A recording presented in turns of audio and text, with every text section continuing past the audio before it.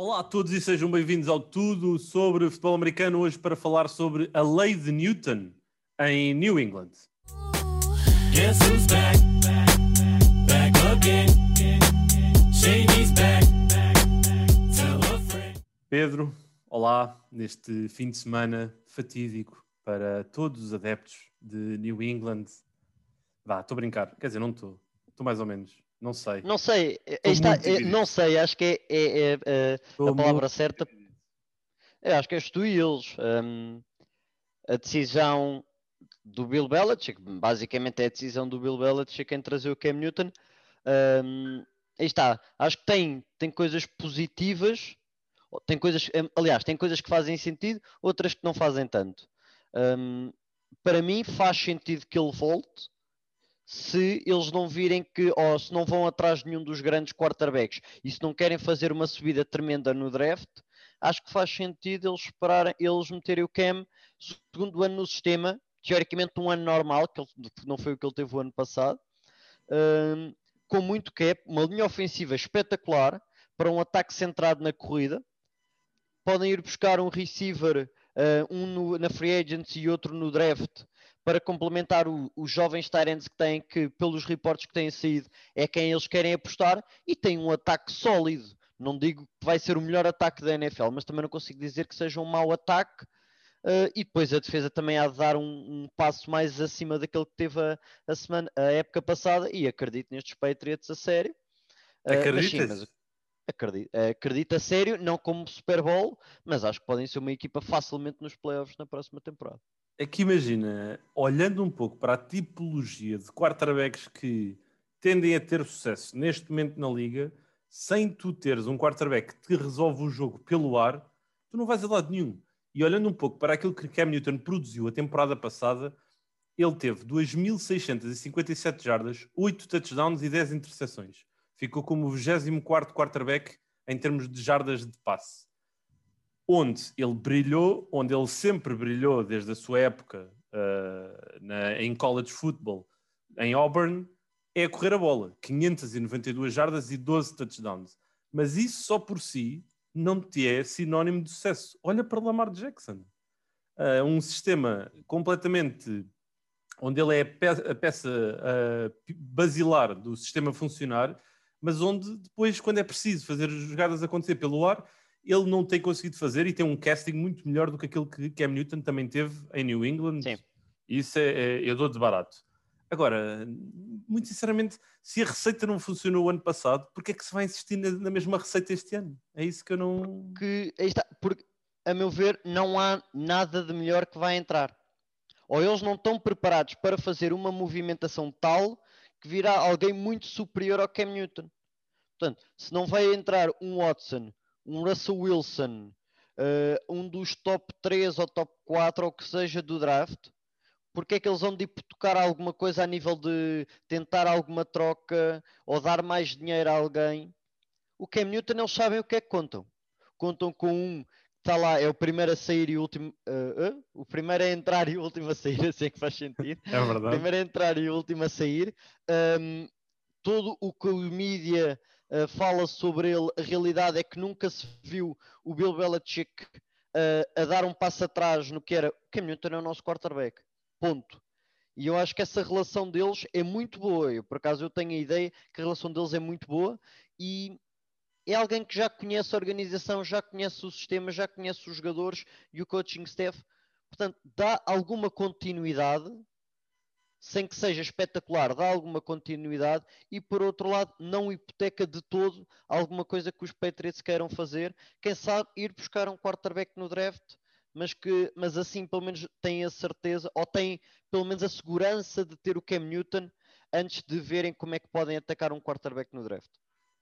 Pois é que, pegando agora aqui um pouco num podcast que nós já falámos dele, o I Am Athlete, um dos episódios, que aliás foi o episódio que teve maior divulgação, foi com o Cam Newton, em que, vou citar, basicamente foi lançada a questão de se ele tinha interesse em continuar com os Patriots e a resposta dele foi sim, claro que sim, estou farto de mudança, estou num ponto da minha carreira onde eu sei onde é que eu quero estar efetivamente.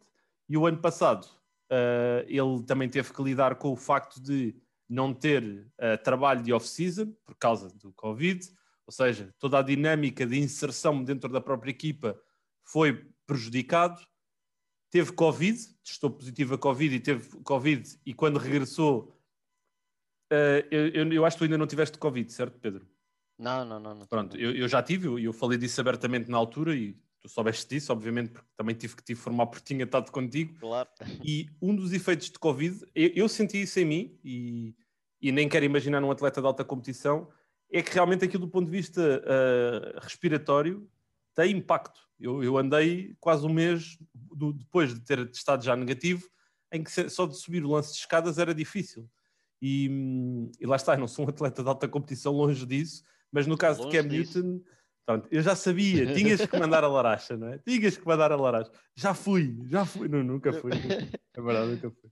Mas imagina num atleta destes, não é? Claramente Claro. aquilo tem impacto. Por isso, Sim. eu isso tudo dou-lhe de barato. Ele também disse, porque pegaste no podcast do I Am Athlete, e ele também disse, os Patriots não esperam. Ainda por cima, ele na situação onde estava, ele quando chegou, a equipa estava, ou ele quando voltou por causa do Covid, a equipa estava num estado muito superior àquela que estava quando ele saiu, e ninguém esperou por ele. Ou ele acompanhava a equipa, ou estava do lado de fora. E é o que ele diz, ele fez o melhor, mas que tem noção de que estava sempre atrasado ao que o resto do playbook estava e ao que o resto dos jogadores estavam. Por isso é que eu acho que esta off-season e esta continuidade vai dar. Não digo, não vamos ver um Cam Newton incrível, até porque o braço continua a deixar muitas dúvidas a capacidade de passe dele, mas acho que vamos ter um ataque dos Patriots muito superior àquele que vimos e o que vai gerar uma melhor defesa porque não estão tanto tempo em campo e a moral dos Patriots, se estiver um bocado mais acima com o coaching staff que tem, são uma equipa capaz de dar problemas a qualquer uma.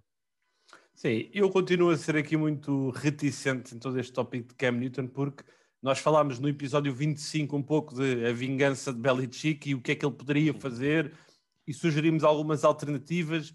Expectámos nessa altura um pouco que Cam Newton não regressaria porque poderia não fazer sentido atendendo a todo o contexto daquilo que vimos o ano passado e muito sinceramente, apesar de desde há 10 episódios atrás e estamos a falar há cerca de 2 semanas até hoje, pouco mudou em termos aliás, na realidade muito mudou na NFL, não é? Porque a NFL realmente é uma liga que isto é um efeito borboleta autêntico e muitas coisas mudaram, mas não mudou efetivamente nada no tópico de quarterbacks, além de Dak Prescott ter tido o contrato milionário que se falava, mas continua-se a falar de Sean Watson, cada vez mais se intensificam as conversações sobre Russell Wilson querer sair de Seattle e sabemos que vem aí bom talento no draft. Há bom talento. Este draft, o ano passado nós falávamos, era um draft de receivers, este ano é um draft de quarterbacks.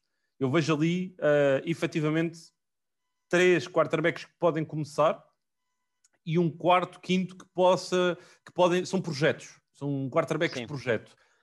Por isso tu achas que New England está a pensar em encontrar um projeto no draft para trabalhar um ano em Cam Newton ou achas que eles efetivamente vão buscar ainda alguém para dar competitividade a Cam Newton agora ao longo dos próximos meses na preparação para a época?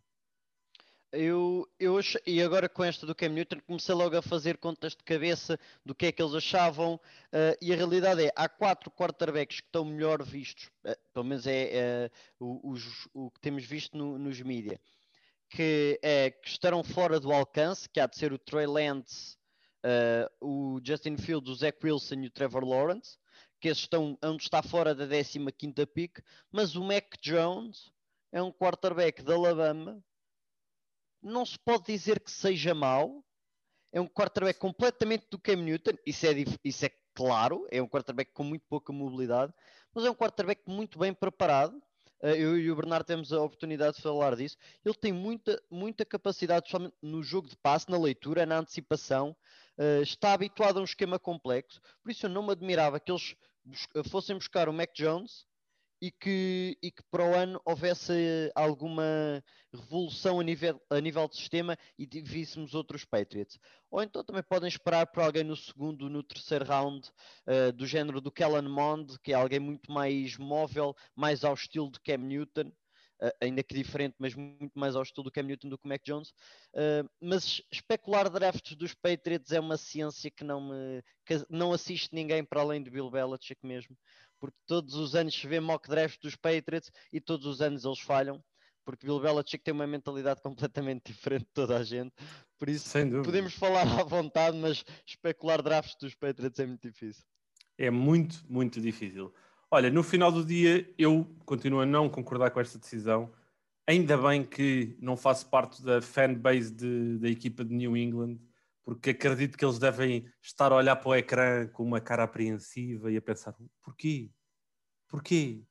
E por isso, não sei, mas uma coisa do barato, eu confio em Bill Belichick, acho que ele tem um plano, acho é que simplesmente, e como sempre, dentro do seu foco estoico, nós não temos a possibilidade de envisionar esse plano e vamos ter que esperar pelas próximas semanas, pelos próximos episódios, para saber o que é que efetivamente ele vai querer fazer. Obrigado a todos por mais um episódio do Tudo sobre Futebol Americano, este especial lançado aqui no fim de semana, apenas porque lá está, a NFL está-nos sempre a dar aqui surpresas e a próxima semana vai ser de arromba com o Mercado Livre a arrancar, por isso fiquem connosco e continuem a divulgar as vossas opiniões, aquilo que vocês acham, sempre com a hashtag NFL11 e tudo sobre FA. Obrigado a todos e um grande abraço. Feel so empty without me.